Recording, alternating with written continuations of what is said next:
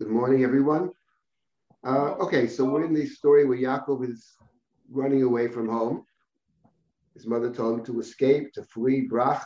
His father, on the other hand, told him to go. Because from Yitzchak's standpoint, he's not fleeing. From Yitzchak's standpoint, it's not clear whether Yitzchak even knows about Esau's intentions. But he's sent by Yitzchak to find a wife, and in finding a wife from the house of Abraham, from his mother's family, as Yitzchak Excuse puts me, it. could you just lift Rabbi Silber's big face? We don't see his mouth. You don't see me? So Okay. Now we see. Good. Let's Thank see if you. we can fix this, yes. Toda rabba. Do the best I can. Okay. So he's sent by Yitzchak to find a wife, and the wife is necessary for ensuring that the blessing of Abraham proceeds through Yaakov. That, for our purposes, is the key point. And Yaakov sets out, again, with dual purposes. One is to escape his brother, and his mother had said, "You go for a few days." In her words, "Yamim achadim," and I will retrieve you.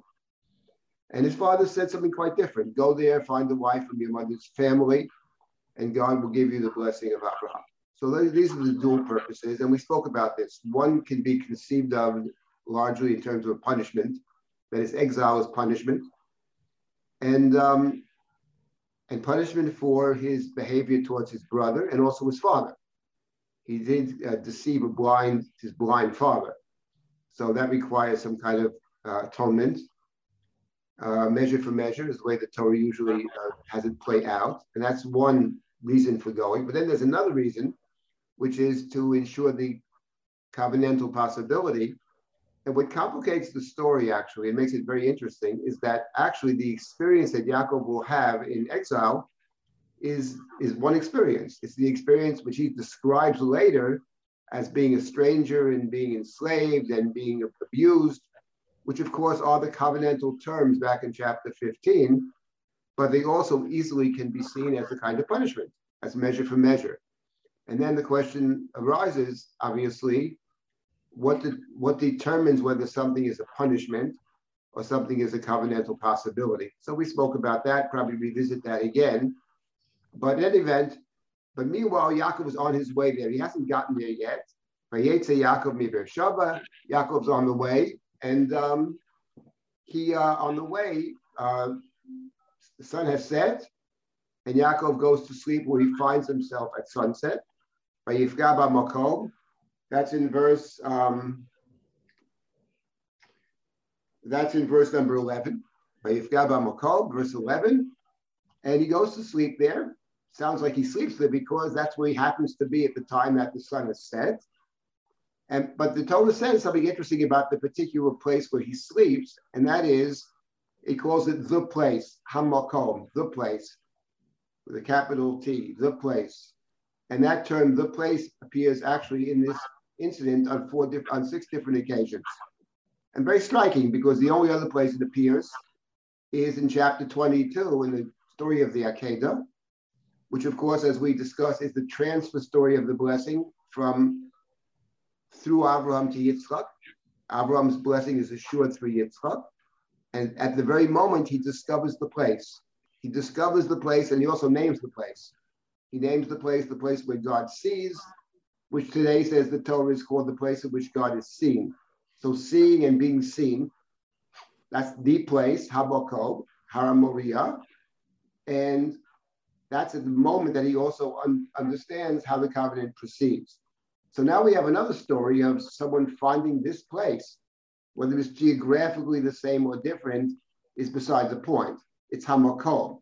It is literally, conceptually, the same place. And yet it's very striking. One finds it at the end of his career, a life of searching and moving about and trying to figure out how the family works. That's the story of Abraham, the Akedah being the summa, one might say, of that story, the culmination, the last time God speaks. And here we have a story with somebody of dubious character, I would add, running away from his brother, who's angry about being deceived. And he discovers the place by accident because he doesn't even know he's there. He goes to sleep because the sun happens to set. Vayifga b'makom. So that's an interesting point. And the spin that I suggested is that what the Torah is setting up is that for Yaakov, it's not about discovering the place. The challenge of Yaakov's life is to be able to return to the place, the idea of return and the difficulty of returning to the same place. One might say when you return to the same place, it's never actually the same place, given your experiences, but he's got to come back to the place. And that's how we'll begin this morning. And then what's interesting is that in this place, when Yaakov goes to sleep, and he takes he takes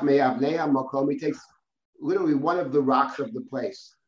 The Medrash has a different take, which I'll get to later on, which is very interesting about these rocks. But the plain meaning is one of the rocks, puts it under his head as a pillow, not a very comfortable pillow, and he goes to sleep, and he has a dream. Yaakov dreams. Now, the truth of the matter is that we've encountered dreams earlier in Bereshit. For example, we know that in chapter 20, it says that God appeared to Avimelech in a dream and warned him about what might happen. But it says that God appeared to him in a dream. It doesn't say that he dreamt. And here the initiative seems to be from Yaakov's side. Yaakov dreams, and in his dream, God is present. So that suggests something about Yaakov. That Yaakov is a dreamer. And of course, in looking forward to the rest of this book, we know that the other dreamer is Yosef. Yosef is not only a dreamer, he's a dreamer, he's also one who can interpret his own dreams. And perhaps what Yaakov is doing maybe in this chapter is also interpreting his own dreams. Because God speaks to Yaakov, then Yaakov responds. And Yaakov's response is very significant. So Yaakov has the dream. In the dream, God is standing, sounds like above a staircase. There are angels going up and down the staircase. And in this dream, God speaks to Yaakov. And God says to Yaakov, the place that you are sleeping, the land in which you are sleeping. So apparently he has not yet left the land. He's still in the land of Eretz Canaan. He hasn't gone to Haran yet. He's on the way. But the place in which you are sleeping is going to be given to you. The place that I promised to give your father Abraham and Yitzchak, it will be yours and your descendants. But by the way, Kayla, I have Wendy Baker's calling here. She's probably trying to get onto the Zoom. I don't know why she can't, but she's calling Drisha, I see.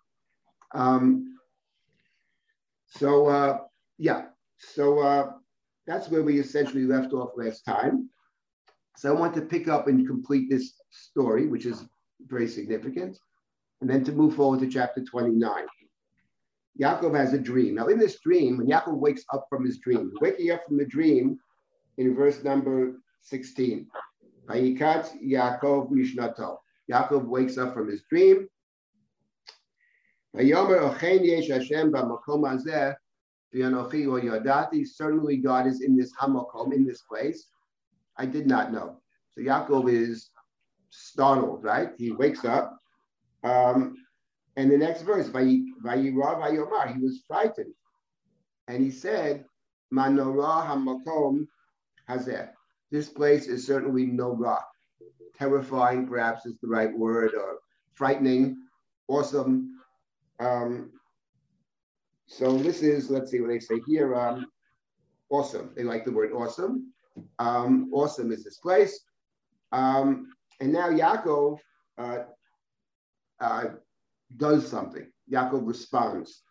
His response, he says, this is certainly the house of God. Beit Elohim, V'zeh Sha'ar HaShamayim.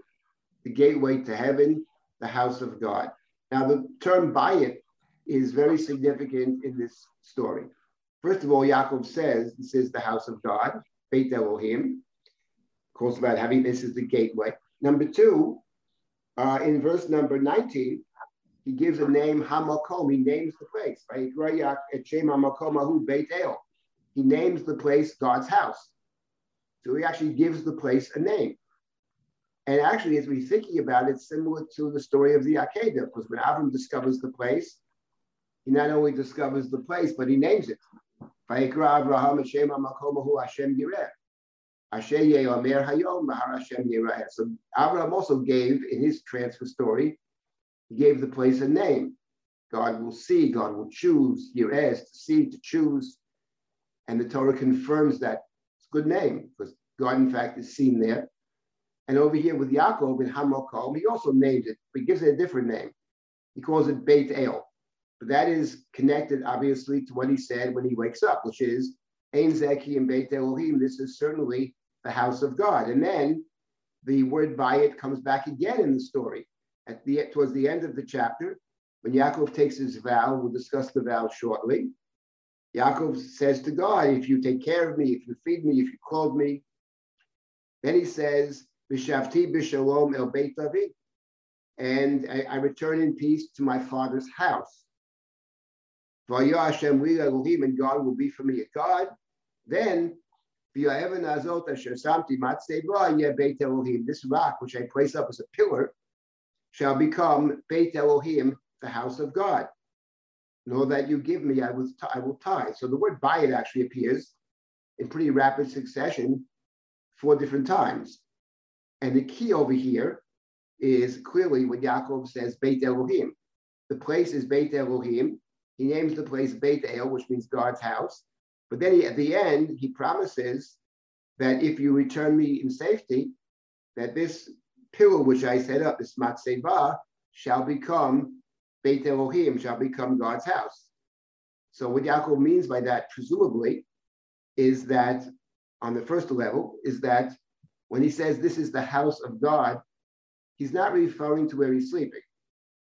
He's referring to what's above where he's sleeping. He's saying where he's sleeping is the gateway, is the entranceway, is the foot of the staircase upon which the angels ascend.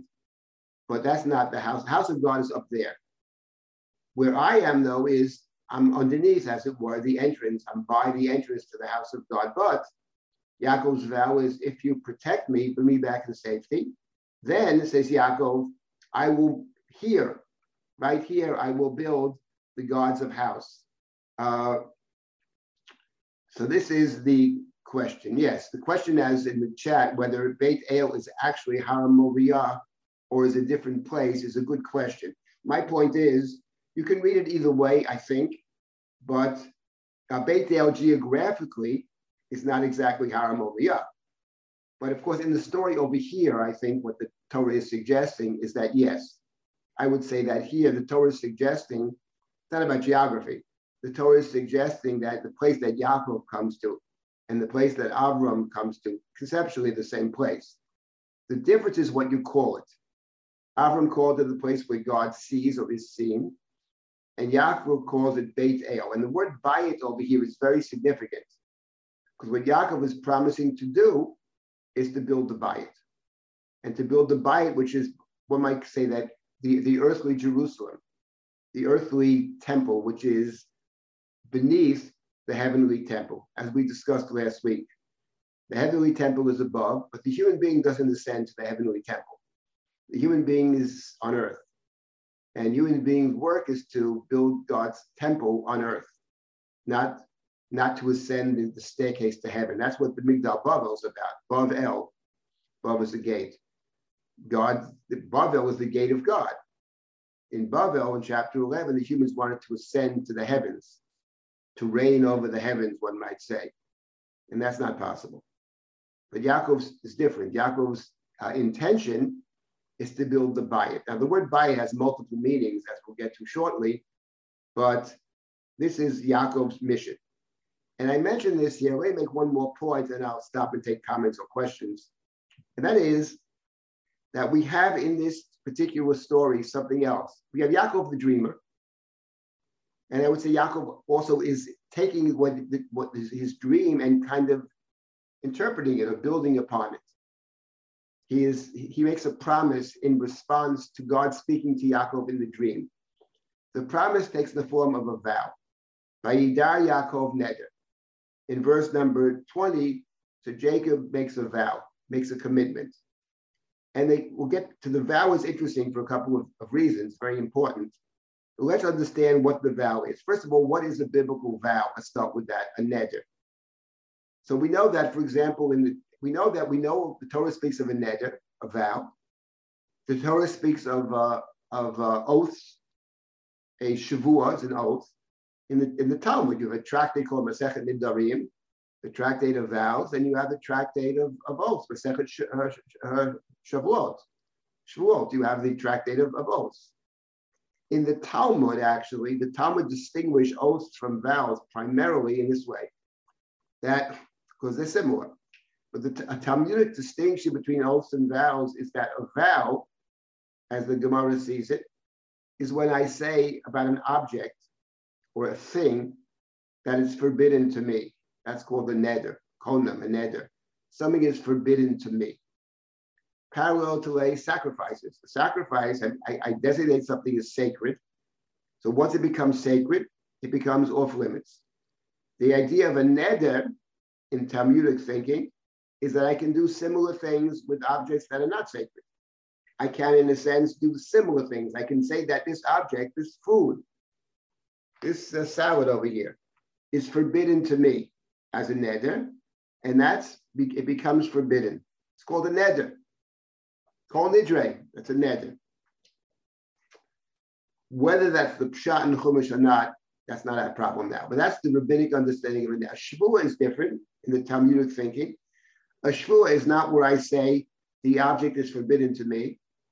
A shavua is where I say I am forbidden to partake of, to eat of, to benefit from this object. So that's the distinction, the question of gavra and chepza. That's where it comes up primarily. That a shvua is a gavra. Shvua is I forbid myself to do X. And a neder is I forbid X upon me. One might say, what is the difference? It's purely semantic. It is semantic, but it has several important differences emerge from this distinction. But that, in any event, is the primary way in which the Talmud distinguishes a neder from a shvua, what they call nidre isser. There's also a neder where you promise to bring a sacrifice, which is called nidre hegdish. But I'm talking about nidre isser. You forbid something that's absolutely neutral, a salad, a book, any number of things can be forbidden. That's the whole tractate called Masechet Nidarim. Now, what about the Bible? What about the Tanakh? What is distinctive about a neder in the Tanakh? And the primary distinguishing feature of a neder in the Bible is that a neder is a statement that I make which is conditional. The nedarim are essentially conditional, as we have over here in the case of Yaakov. The first neder we encounter, which is Jacob's vow, which is verse number 20. Vayidar Yaakov neder lemar, im yeh Elohim imadi, if God be with me, ushmarali baderech hazeh asher anochi olech, and protect me on the path in which I go. Natan li lechem le'echol beged rubosh, and give me food to eat and clothing to wear. V'shavti b'shalom b'beit avi, and I returned in peace to my father's house. And now we come to the question, Vayah Hashem li Elohim, could mean if you do these things. One way to read it, which I don't think is the best way to read it at all, but one way to read it is, look, God, because God said to Jacob in the dream, I will protect you. Verse number 15, Shmarticha b'chol asher telech, I will bring you back. Hashivoticha, I'm not going to abandon you. God said this. So Jacob, one way to read it, which I don't think is a very good way, is Jacob simply repeats what God says. Okay, you told me you're going to protect me. You're going to bring me back. If you, in fact, do what you said you're going to do, then, Vayah Hashem li Elohim, then you'll be my God. And if you don't, then, well, all bets are off. What does that mean? So that's one way to read it, but I don't think that's really the right way to read it. I don't think that's what Yaakov is saying over here. I think he's saying something different. An important fact, before I get to what's different about it, it's not even clear to me that Vayah Hashem li Elohim is if you do X, then Y. That Vayah Hashem li Elohim is the Y. That is to say, if you protect me, you'll be my God. Because it's very unclear what Jacob is requiring of God in order to do what Jacob wants to do. Because another way to read it is, if you give me food to eat, if you protect me, bring me back in peace, if you are my God, then I will take this pillar and build it into the house of God. That's also a way to read it. But what does it mean? The crux of the matter is, how do we understand the phrase, V'yah Hashem Elohim, and Hashem, this God that appeared to me? That's how God appeared to Jacob. God said to Yaakov, Ani Hashem, I am Hashem, Yudei Vavei, the God of Abraham, the God of Isaac. That's who I am. That's how God appeared to Yaakov. So one way to read it, I think, the way I prefer to read it is this. What Yaakov is saying is, you appear to me as the God of Abraham and the God of Isaac. That's what God said. Hashem Elohei Abraham, Avicha Abraham, Elohei Yitzchak. I'm the God of your father Abraham and the God of Isaac. And I'm going to protect you. Here's the blessing. You follow in their footsteps. You have the same blessing. All of that. And then Yaakov says back in return, if in fact that happens, or when it happens, perhaps. Im doesn't always mean if. It can mean when as well. Not necessarily if. Can mean when in biblical Hebrew. And when that takes place, then V'yah Hashem li Elohim, and the operative word over here is the word li. Then you will be my God. What Yaakov means by that is, yes, you're the God of Abraham and the God of Isaac. Yes, I follow in their footsteps. Yes, I'm the son and grandson. That's all true. That's my connection to you. As Abraham's grandson, as Isaac's son. Yes. And my father even blessed me with the blessing of Abraham. When I come back, you shall have the blessing of Abraham. That's what Isaac said. But Jacob says something different. He says, yes, I am the son of Isaac and the grandson of Abraham. But I want to establish my relationship with you in a different way as well, which is, V'yah Hashem li Elohim, you will be my God. What does it mean, my God, as opposed to their God? It means I will do something, I'll have a relationship that they could never have. They couldn't do it. Only I can do it. They couldn't do it. And what is that relationship? The relationship is that, and the key word in this story is the word bayit. If you protect me, care for me, etc., here's my promise. Here's my neder. Here's my vow, my commitment. That's the right word. Here's my commitment. I will build the house. Now, what does it mean to build a house? So the word bayit, which is a central word, has multiple meanings. One is a temple. The Beit HaMikdash is called the bayit. Mizbah Shir Chanukata Bayit David. The bayit there means, among other things, the temple, the Mikdash. It's called the bayit, Beit Hashem. But the word bayit has other meanings. And in the book of Bereshit, when Yaakov uses the word bayit, at least on 2 occasions, he refers to something else. For example, in the ensuing story where he works for his father-in-law Lavan, he works for 14 years, and he has 2 wives now. He only wanted 1, but he has 2. And Lavan says, why don't you stay some more years? Well, Lavan likes these conditions. Guy works like crazy, and he gets nothing for it. So why don't you stay for me? Stay with me and work. And Yaakov says, listen, I've been working for you the whole time. Now I have to work for my bayit. Mishpuche, no? Slicha, what? Bayit is mishpuche. Mishpacha. That's when Yaakov, it has many meanings. When Yaakov says it, it means his family, Mishpacha, that's right. And he says it again, actually, not only in chapter 30, but he says it in chapter 34, when he talks to Shimon and Levi, who have massacred the town of Shem. And Yaakov says to them, you have deceived me, you have tricked me, you have sullied me, betrayed me maybe, right? And they're going to gang up against me, all these nations, and my bayit, means my family, will be destroyed. So when Yaakov uses the word bayit, Beit Yaakov, it refers to the family. And that's what Yaakov is saying over here. That's the neder. The neder is, yes, Abraham, of course, is covenantal, but only one of Abraham's sons actually is in the covenant. He has 2 sons. They both blessed. Ishmael is blessed in the Chumash, but not the blessing of Abraham, not the covenantal blessing. Esav, very successful, but not the covenantal blessing. Says Yaakov, if you allow me to do this, bring me back to my father's house, and I make a commitment to you in return. Namely, I will build the bayit. This is Jacob's dream, one might say, Jacob's sense of his own obligation, his own commitment, which is to build a structure in which everybody can be included. That is to say, all of his sons, it's a patriarchal book, all the sons will be included in the blessing.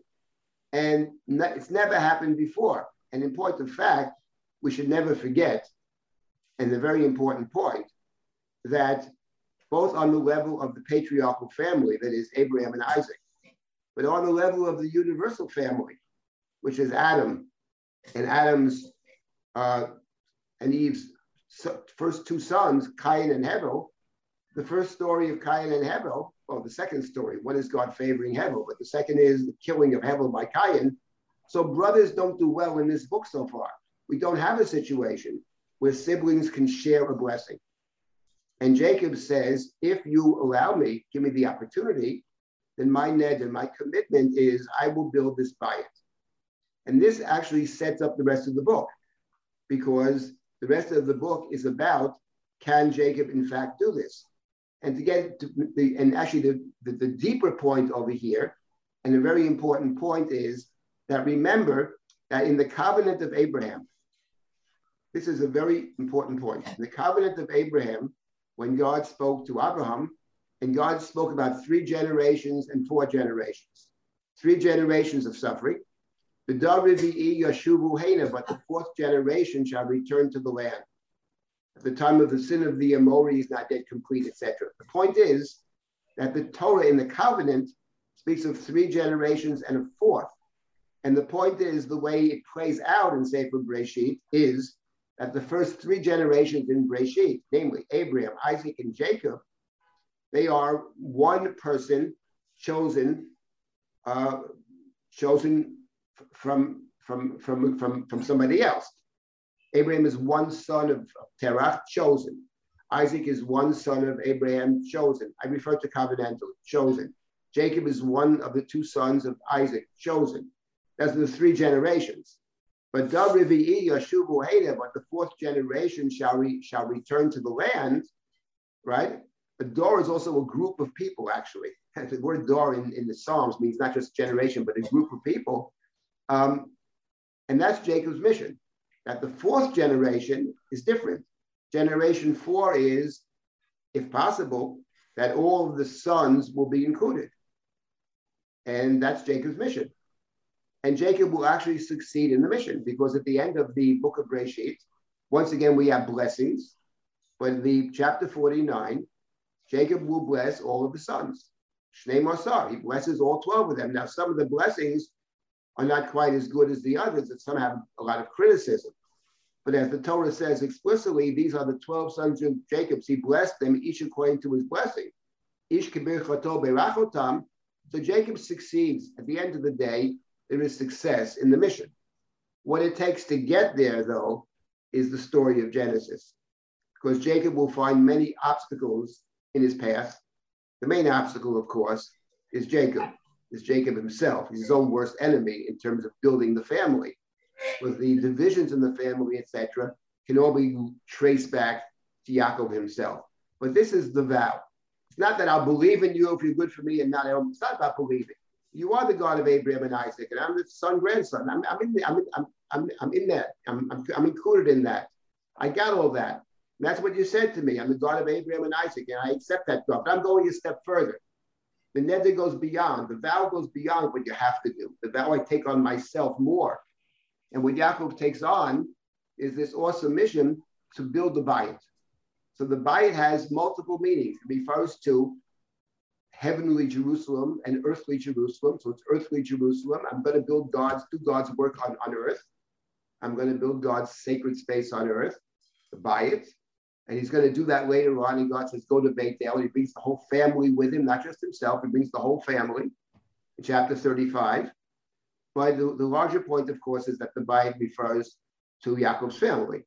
And this is the struggle that Yaakov will have to try to do something no one else has ever done, not on the universal level, which is the Cain and Hevel story. And remember that the story of Yaakov and Esau, where the father favors one or the other, recalls for the reader the story of Cain and Hevel.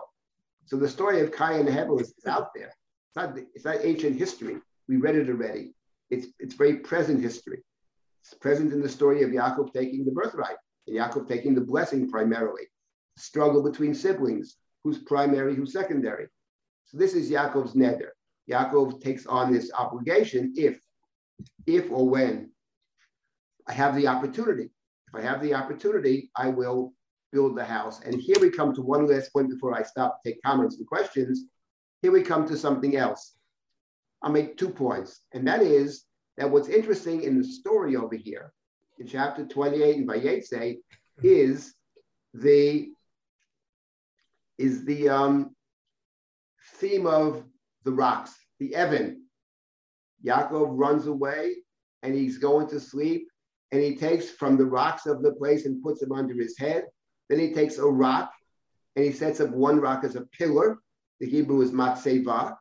And then he makes his promise. If you allow me, I will take this rock, this one rock, which is the pillar, and I'll build the house. So the idea of the stones is the idea of building. And the idea of taking one rock is for now. But if you give me the opportunity, I'll build an entire house, which is not composed of one rock, but rather many rocks, many stones. That's the first point. So we, in thinking about the story as we move forward, we keep this in mind. The idea of building, the ideas of the Evan, which will play out in the next few stories. That's number one. Number two is an interesting medrash. The medrash says, the medrash is bothered by the following. Whether they're really bothered or not, I can't answer that. But they use these words to make a point. He took of the stones of the place and he put it under his head. So the Medrash understands, or chooses to understand for its own purposes, that he didn't take one rock, but he took me'avnei from the rocks of the place. They think doesn't mean he chose one of the many rocks of the place, but rather he took many rocks and put them under his head for his pillow. It wasn't just one rock, it was many rocks. But then it says later on, he took the rock which was under his head and set it up as a pillar. So before it said there were many rocks, claims the Medrash. Now it says there's one rock. So what happened? Says the Medrash, a miracle happened. And the many rocks became one. Many of us are probably familiar with this Medrash. And of course the question is, what is the Medrash trying to say? That's always the question. Not about miracles where many rocks turn into one. But what is it about? And of course, what it's about is obvious, which is that that's Jacob's mission. Jacob's mission is to take many rocks, that is to say, many different kinds of people. And somehow, many different kinds of people to be able to create a community where people are different, but still see themselves as part of one community. That, in fact, is what is the challenge. It's what Jacob calls a bayit. The bayit doesn't mean, community doesn't mean everybody thinks the same way. That's not a community. A community means there are people who are different, and yet somehow with the differences, with the disagreements, our whole tradition is about, Talmud Bavli is all about disagreements. People are not agreeing. No two thinking people think alike. If they're thinking alike, they're not thinking. No two people can be identical. Nor do we aspire to that, obviously. That would be very dehumanizing way to approach life. Now, people are different, but the question is, do we have enough in common? Can we find opportunities to come together? I think part of it is studying Torah together, in my view, is an opportunity to bring people together and to have an open and honest conversation. Because openness and honesty helps us build community. And we find we do have a lot in common. We basically, many of us aspire to similar things. We have different ways to get there. We often agree about the goals, not about the means. So that's the challenge. The challenge is, can you bring people that are different together and create community? And when the Torah is clear about this, it's not easy. That's clear. For any number of reasons. It's very difficult. But that is Jacob's mission that he takes upon himself. And that's what the Medrash is getting at. That's the miracle of the many rocks becoming one. And sometimes I think it's a miracle. And that's the point of the Medrash. So the Medrash, of course, picks up, as it often does, on what is key to the story. And this is Jacob's vow. Now, there's more to say here, but I'll stop at this point. If people have comments or questions, I'll be happy to entertain them. Rabbi Silber, there are a few comments from the chat. Sure. One comment from Jennifer Malvin is, aside from the wonderful midrash, how did you summarize that the stone was actually many stones, since, as Ozzy pointed out, a matzeva is one rock and a mizbeach is many rocks, and the Hebrew is singular? Right. No, I'm saying that. Right. So the point is first of all, the question is, what is me'avnei? He took of the rocks of the place, right? As the Mefarshim say, it means he took one of the rocks of the place. Me'avnei hamakom. There were many rocks lying about. He chose one, maybe the biggest one. He uses it as a pillow. Maybe he chose the best one, the one most that could fit under his head or whatever it is. So, So what is the question? The question is, let's see. It says that he made a matzeva. It says in the text that a matzeva is one stone.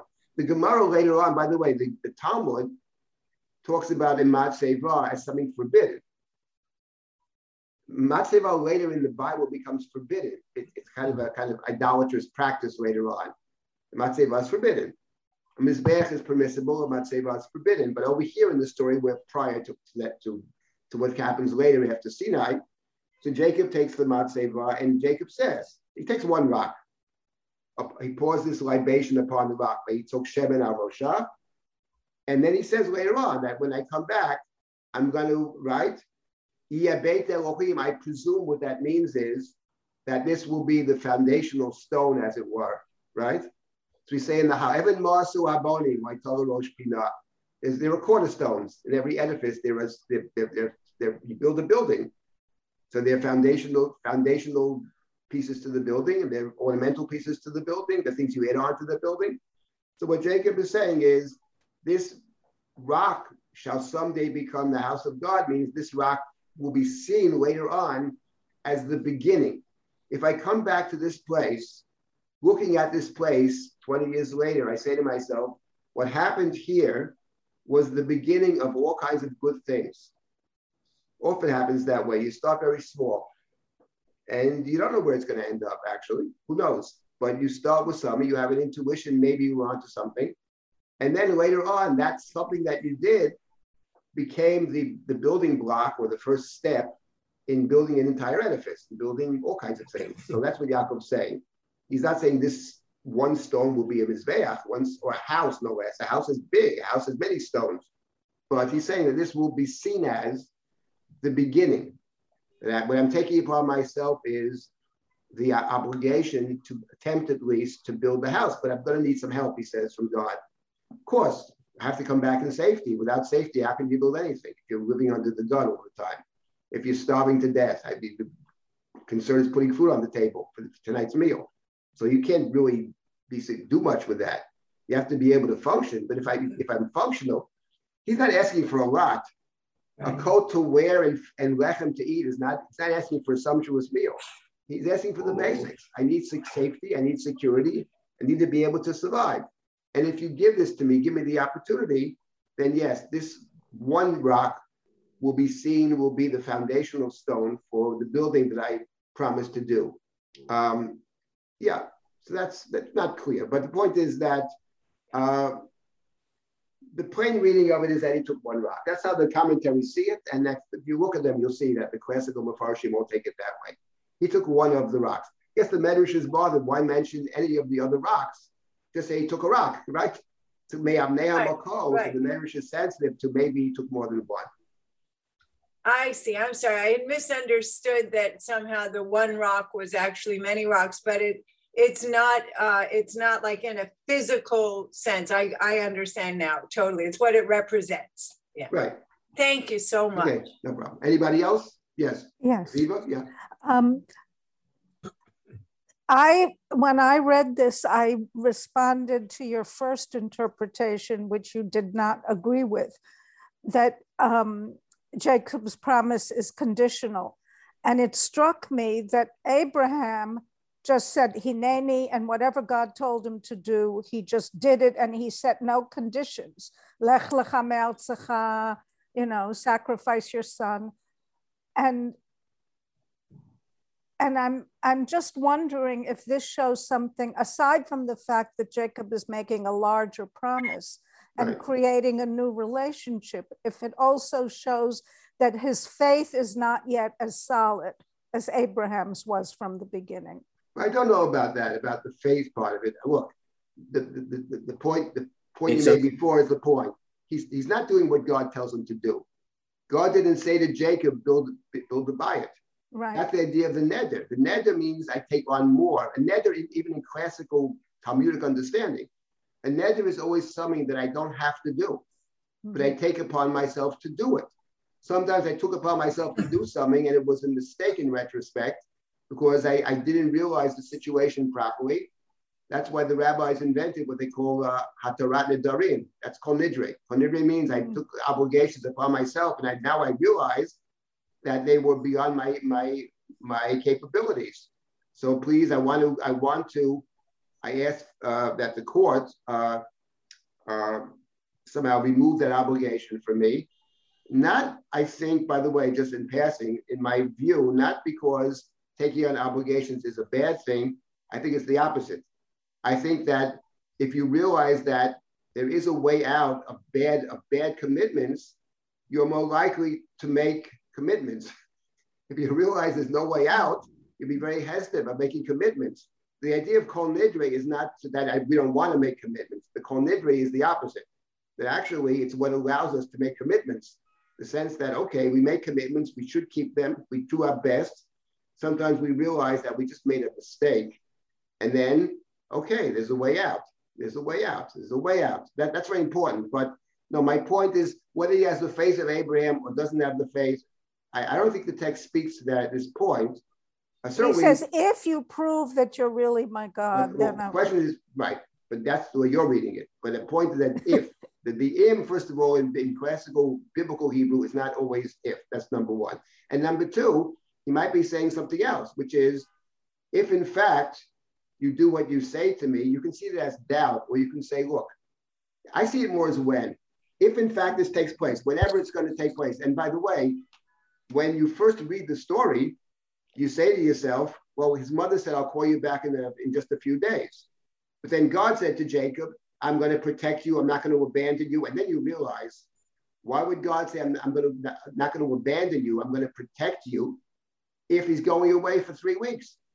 In point of fact, he goes away for 20 years and he almost doesn't make it back either, as we'll see. He's going to a very dangerous place. I don't think he understands this.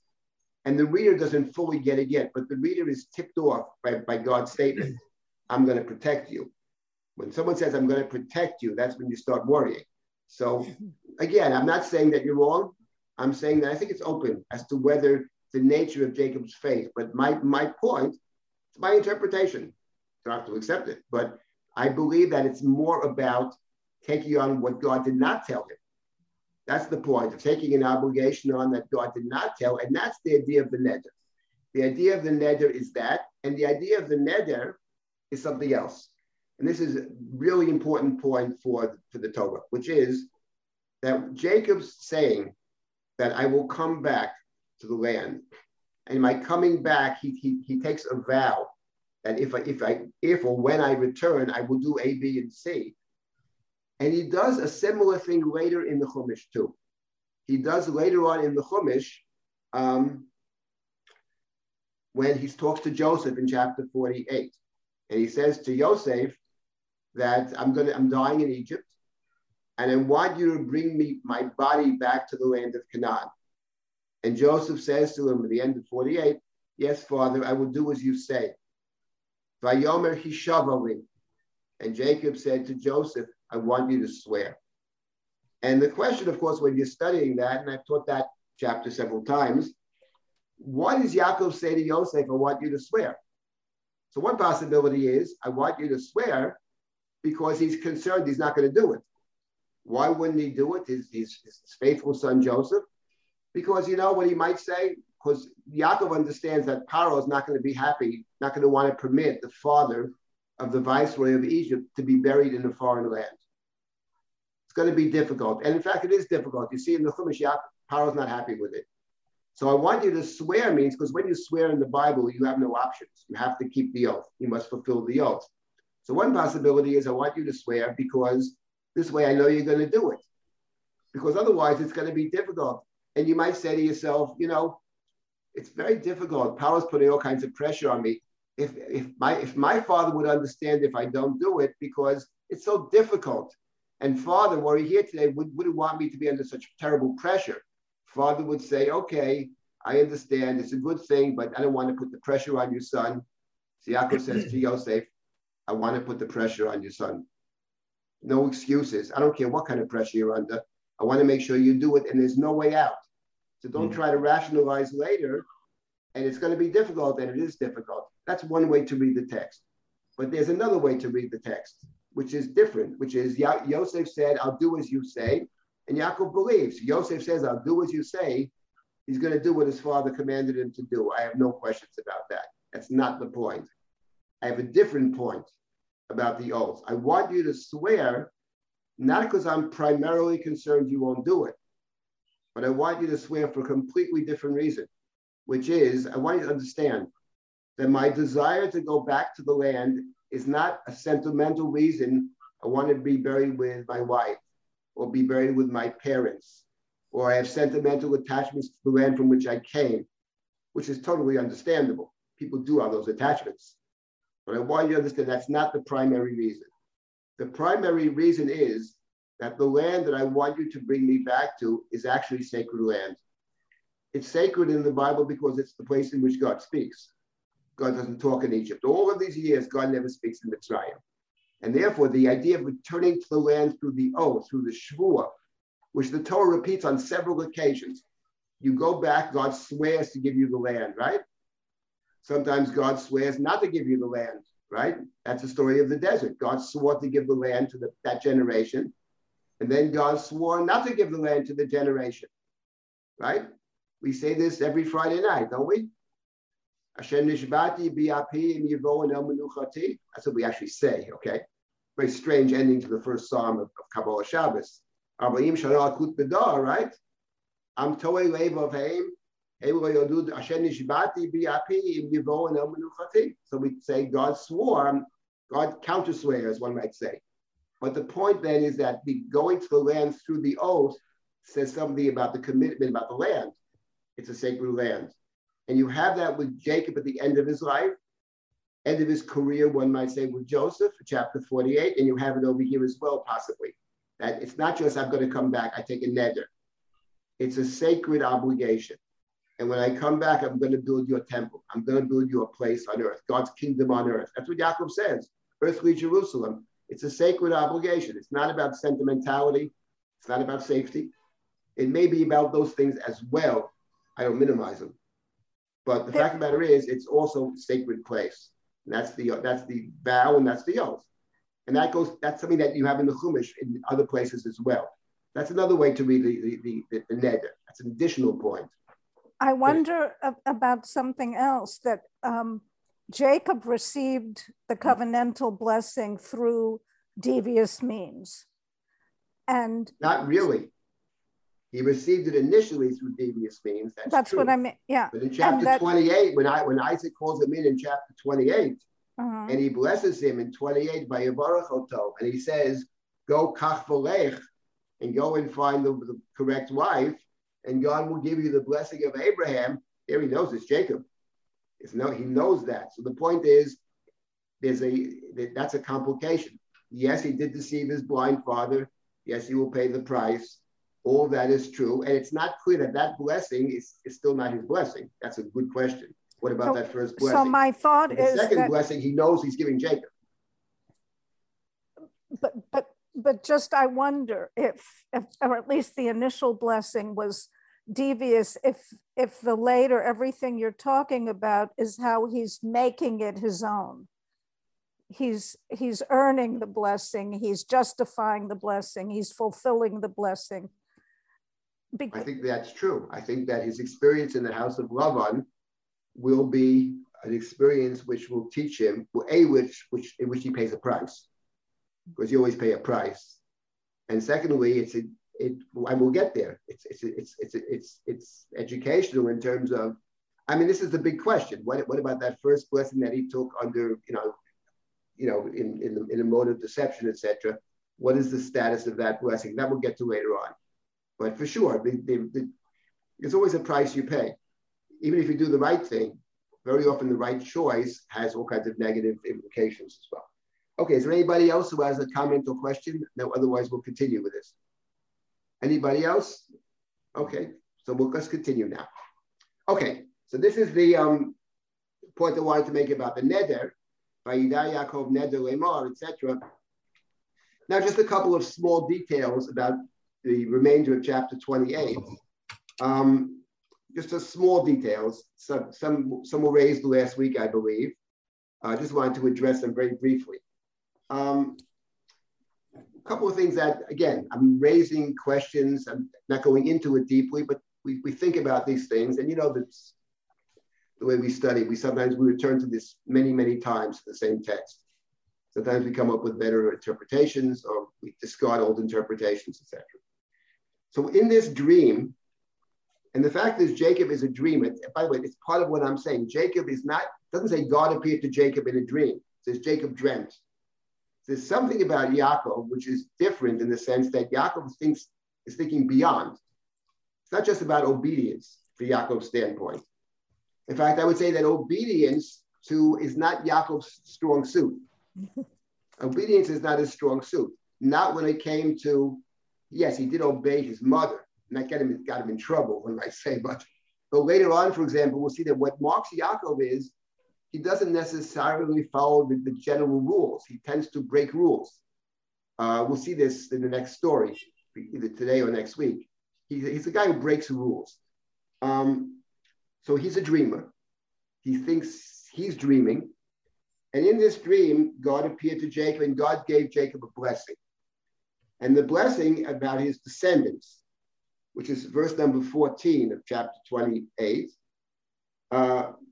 There it says, "Vayaz zaracha ka'afara aretz, ufaratzta yama v'kedma v'tzafona v'negba." So there are two interesting things about the blessing. First of all, "Vayaz zaracha ka'afara aretz." Your descendants shall be as the dust of the earth. It means there'll be many. But I'm trying to remember now, did we have this expression earlier? I know in chapter 12, when God speaks to Abraham, God just said, Escha goy gadol. Didn't speak about the, let's see. You have it actually at the end of chapter 13. V'samti et zaracha ka'afara aretz. There in chapter 13, end of 13, when God blessed Abraham, God said, I will make your descendants like the dust of the earth. You can't count the dust. So in chapter 13, it says the dust. Then when God speaks to Abraham in chapter 15, takes Abraham outside, God said to Abraham, your descendants look up to the heavens and count the stars. Can you number the stars? Such shall be your descendants. So in 15, it's the stars of heaven. Then you get to the binding of Isaac in chapter 22. And there at the end of 22, the blessing is twofold. There in chapter 22, verse 17, Harba beret zaracha ki kofei hashamayim v'kachol asher sfat hayam. So there is the sand of the seashore, not the dust of the earth, but the sand of the seashore and the stars of heaven. So I mentioned there are 4 different places, chapter 12, chapter 13, chapter 15, chapter 22. I'm not remembering now if God used similar language for Isaac, or just simply said, I give you Abraham's blessing. Let me just check that for 1 second. Yeah, so there in chapter 26, it's stars of the heaven.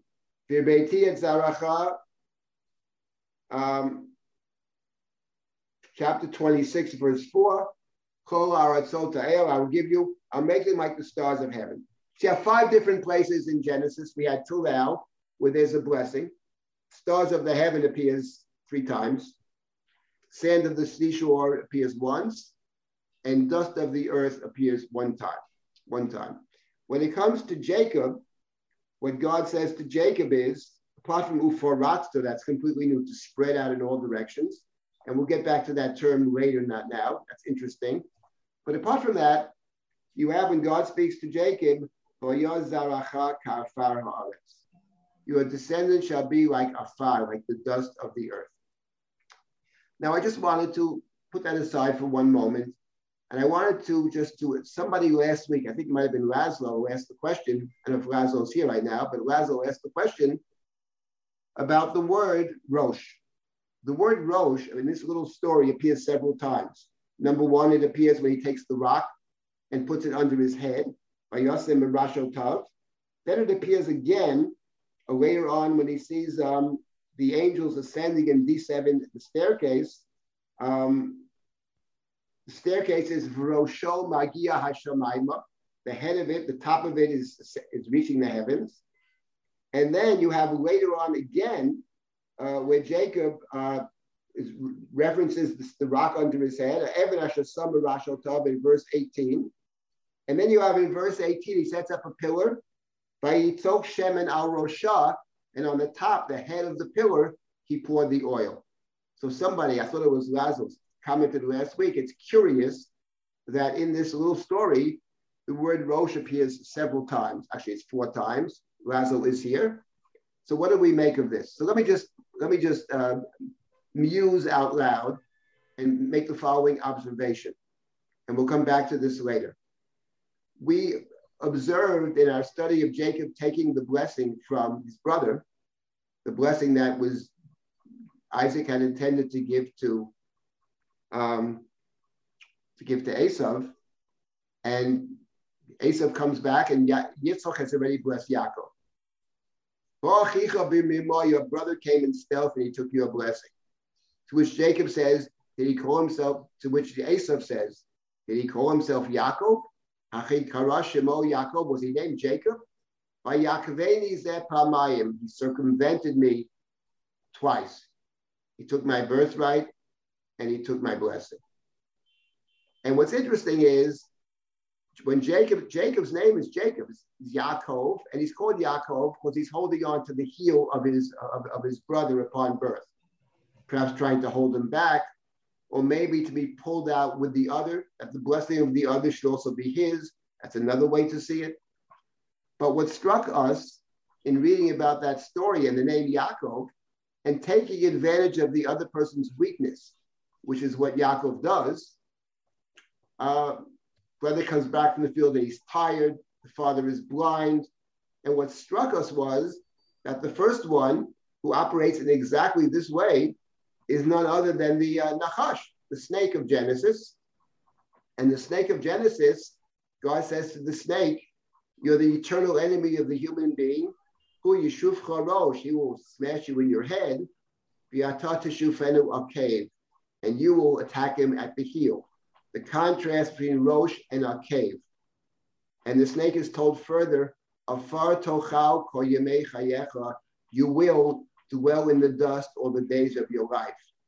The human is told, Afarata, you are dust, and to dust you shall return.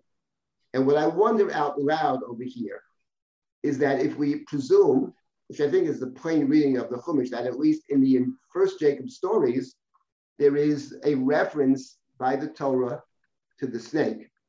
Mm. I wonder whether over here, the use of Afar and Rosh is not intended to further make that connection. Mm. And it begs the question of us, or invites us to reflect upon what it actually means. And I do intend to revisit this.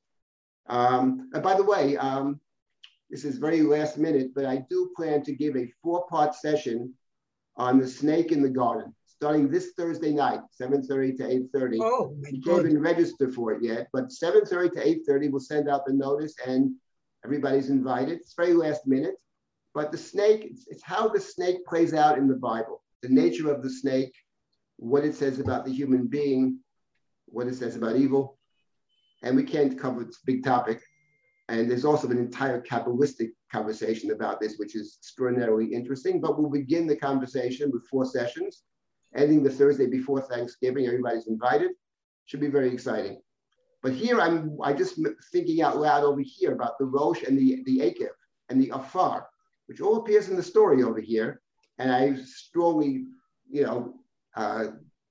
suspect that the Torah is playing off that earlier story of Yaakov.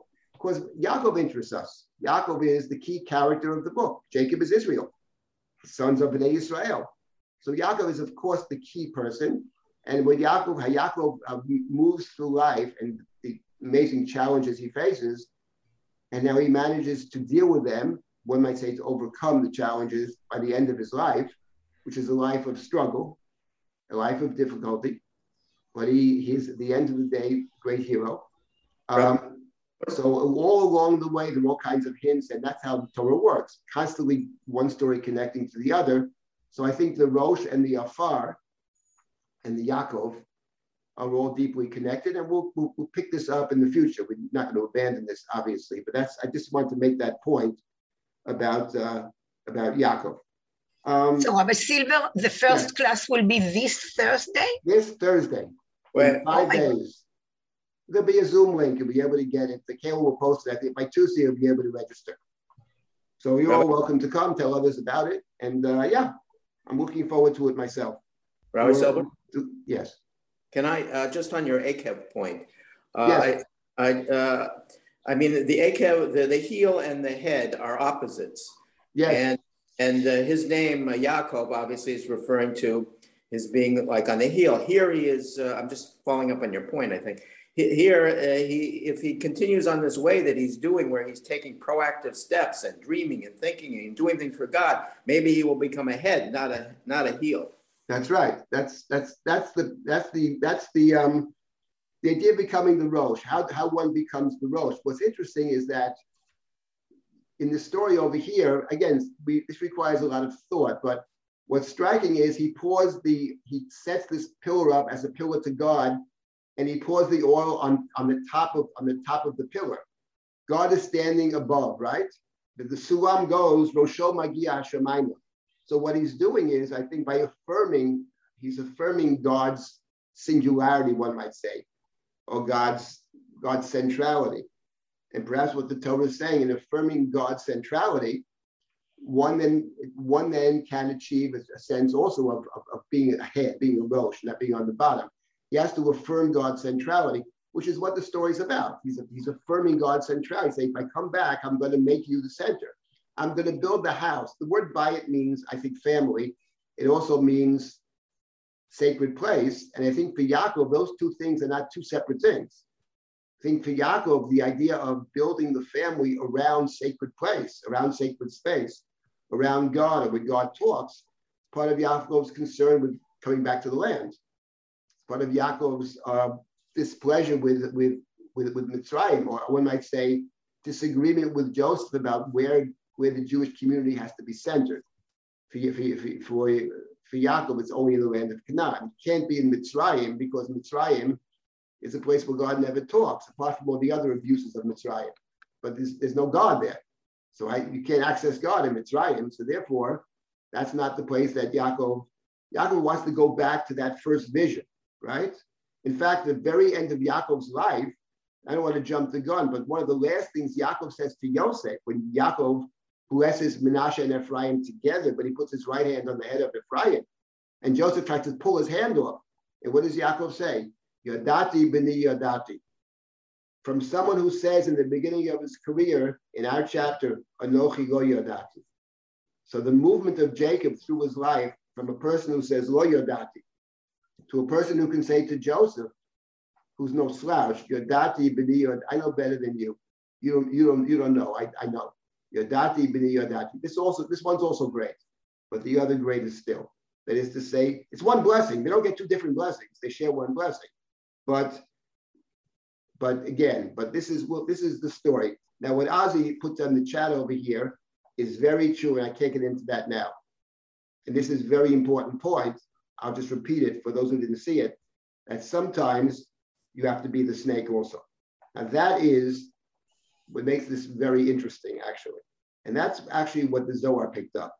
They go their own path with it, but sometimes you can't just be the non-snake because you live in a world with snakes. I mean, you have to also understand that you live in the real world. I give you one example of this, which is, not do with snakes, but many years ago, someone asked me to write a recommendation for her. So I wrote a recommendation, and I said, a pretty good recommendation. I said nice things. And I showed it to my wife. She said, you can't send that in. I said, why not? It's accurate. She said, it is accurate. I said, she's very good. You have to remember, it was a college, it was a foundation, I remember. They get recommendations that say, this is the greatest person who ever existed in all of humanity. They're all the greatest. And this one is pretty good. They won't even look at it. You have to understand what you're doing. You're submitting a true application, but the others aren't necessarily telling the whole truth. Maybe not even most of the truth. So the fact is, you've got to deal with reality. You can't just pretend you're living in your own little world. And the reality is, you write recommendations. You have to understand the standard of what's being written. And you don't want to lie, but you also don't want to say something that will be injurious to the person you're trying to help, who is terrific, actually. So the fact is that sometimes we can't be oblivious to those that are around us. There are the Lovins of the world, there are the Ephraims of the world. The world has all kinds of people in it, and you've got to deal with reality, which is what politics basically is. It's dealing with reality. And you try to maintain a kind of integrity. But on the other hand, it's not always that easy. So I'm not saying it's easy. The Chumash doesn't say anything is easy. It's very complex. That's the beauty of it, the complexity. Okay, let me make one last comment here, and then we'll set up for next Sunday. And that is the story over here. The story over here is about, plays off the Akedah. We know that the blessing of 27 played off the Akedah, but even over here, it touches on the Akedah, obviously, because he's coming to Hamakom. He's coming to the place. It's a special place. He names the place, as did Abraham.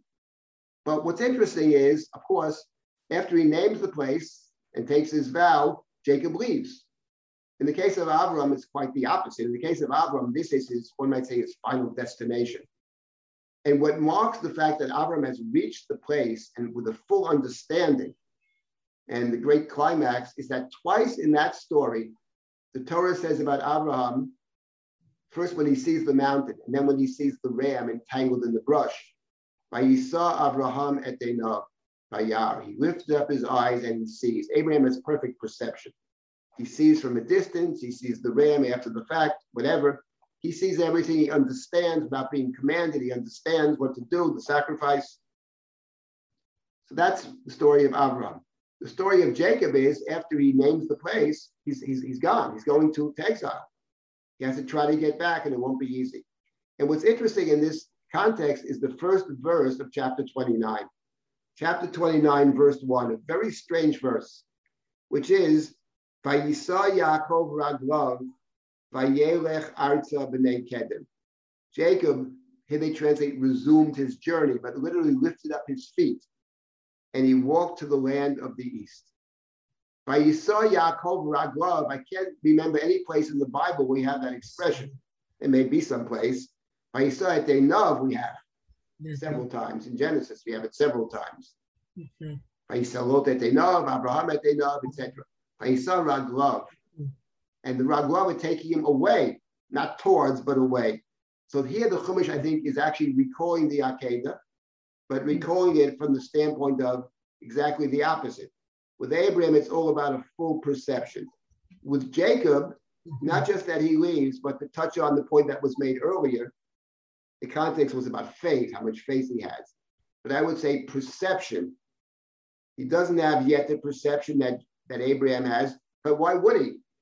We're talking about Avram at the end of his life. He sees perfectly at the end of his life.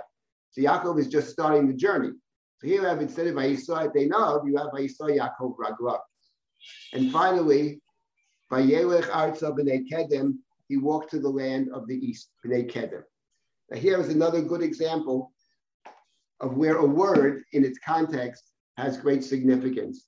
And the word is kedem, to go east. Because when you go east in the book of Genesis, whether it's east of Eden in the beginning stories, or whether it's the story of Lot, who leaves Abraham, Vayisa Lot mikedem, which means not from the east, but to the east. He goes eastward.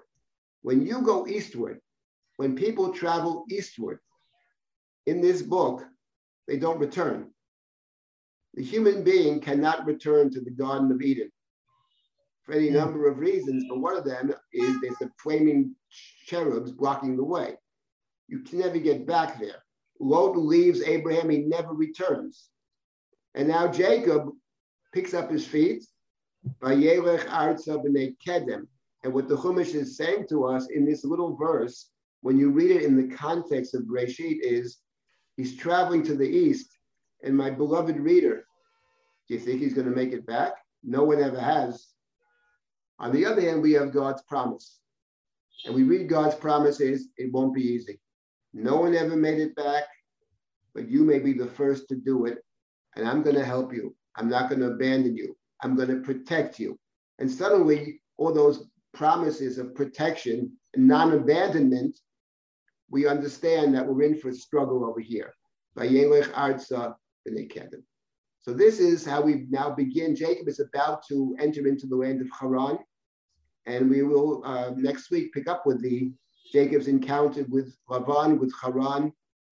One might say with, of course, ultimately with himself, of course. But we'll see how it plays out. Okay, I will stop at this point. Are there comments or questions? Please speak up. The comment is that it's genius. Okay, right. Whatever. Fabulous analysis. Geez, can I just ask you a question? What was the difference between the lifting his feet, Jacob versus Abraham? Yes, right. The difference is that it's not about feet and eyes. With Jacob, with Abraham, point of the Akedah is that when you read the Akedah, I think, the Akedah bothers many people. I got that. When you read the Akedah, what the Chumash actually says, it's about Abraham's A, perfect fulfillment of God's command, and B, the point about lifting up his eyes and seeing, which appears twice. Let's take the second occasion. Abraham, the angel says, don't sacrifice Isaac. And Abraham lifted up his eyes and he sees a ram behind him, or afterwards, either way. God didn't say to Abraham, or the angel didn't say, sacrifice a ram instead of Isaac. But Abraham understands that what it means is that God said to bring a sacrifice and to sacrifice Isaac, but God meant a proxy. So he understands what God meant. God didn't mean Isaac himself. God meant someone who represents Isaac, something that represents Isaac. So it's a perfect understanding. Without being told, Abraham is able to figure out what God's demands are and to fulfill perfectly what God desires of Abraham. And that's why he saw Abraham at Einav. And my point is that in chapter 29, after Jacob comes to the very same place, literally the same place, the chosen place, and names the place, and all of that, and the promise, and the next verse is, he picks up his feet and he leaves. Not picks up his eyes, which suggests two things. Okay. First of all, it underscores that he's leaving. His journey is beginning now. But second of all, the fact that it doesn't say he lifted up his eyes, you expect it, doesn't say that, does suggest to us that he has a lot more growth. There's a lot more Jacob has to learn. He's not on Abraham's level yet, or even close. But of course, Abraham's story is the end of Abraham's life. We're the beginning of Jacob's life. And he has a dubious beginning in terms of the blessing, in terms of the Bechorah and all that. Okay, but now our story begins. He's going to have a lot to learn. And the second half of the verse says, and it's not going to be easy, because he's going to a place of great danger. Yes. When no one ever came back before. And we anticipate the story. We're wondering, Chumash is drawing us into the story. Something's going to happen here, which is going to be very difficult for Yaakov. And we'll see how he's able to overcome it, his struggles, etc., what he learns, etc. It starts with Lavan, but we'll see. Yeah. Thank you. Doesn't it say, ויפתח השם את עיני האבטר, which is opposite than וישא את עיניו היער? Certainly. It says with Hagar that God opened her eyes. That's a good point. Yeah. With Abraham, he opens his own eyes. It doesn't have to be told. I always think the goal of the Chumash is, that's my take on it, that the goal of religion is to enable us to make good decisions without being told, to figure out, oh my God, give us a certain autonomy. In life, we make all kinds of decisions, and we hope they're good choices. And I think that what the Chumash is suggesting is that the various directives that we're given will help us, guide us and we have to make the important decisions in life, in which there is no book to tell us what to do. We got to figure it out our own. But hopefully these directives are useful in terms of enabling us to make good choices. So that's what Avram's able to do. Hagar is not that way. God must open up her eyes. But with Avram, it's Abraham et Einav. That's an important point. Okay, I'll stop at this point then. Again, my email is dsilber@drisha.org. I did mention the Thursday night class. It's space sudden, but I'm excited about it. And you're all welcome to join that. 7:30 to 8:30 Thursday evenings. Snake in the garden. Have a good week and look forward. And if you have questions, dsilber@drisha.org is the email. Thank you. Thank you, Rabbi Silber. It was amazing. Absolutely amazing. All right. And hello, everyone. It's good to see everyone again. Our next class, in addition to the class Rabbi Silber mentioned, is on Monday night at 8 p.m. Eastern with Rabbanit Leah Sarna, Pruz Bowl, a Talmud Shir. And thank you to everyone who is asking questions in chat and raising hands. As Rabbi Silber mentioned, feel free to email and send your questions in. There were a lot of them coming in, and I'm sorry I couldn't get to all of them. For those of you in Israel, have a good night. And to those of you who are starting out your day, have a good day.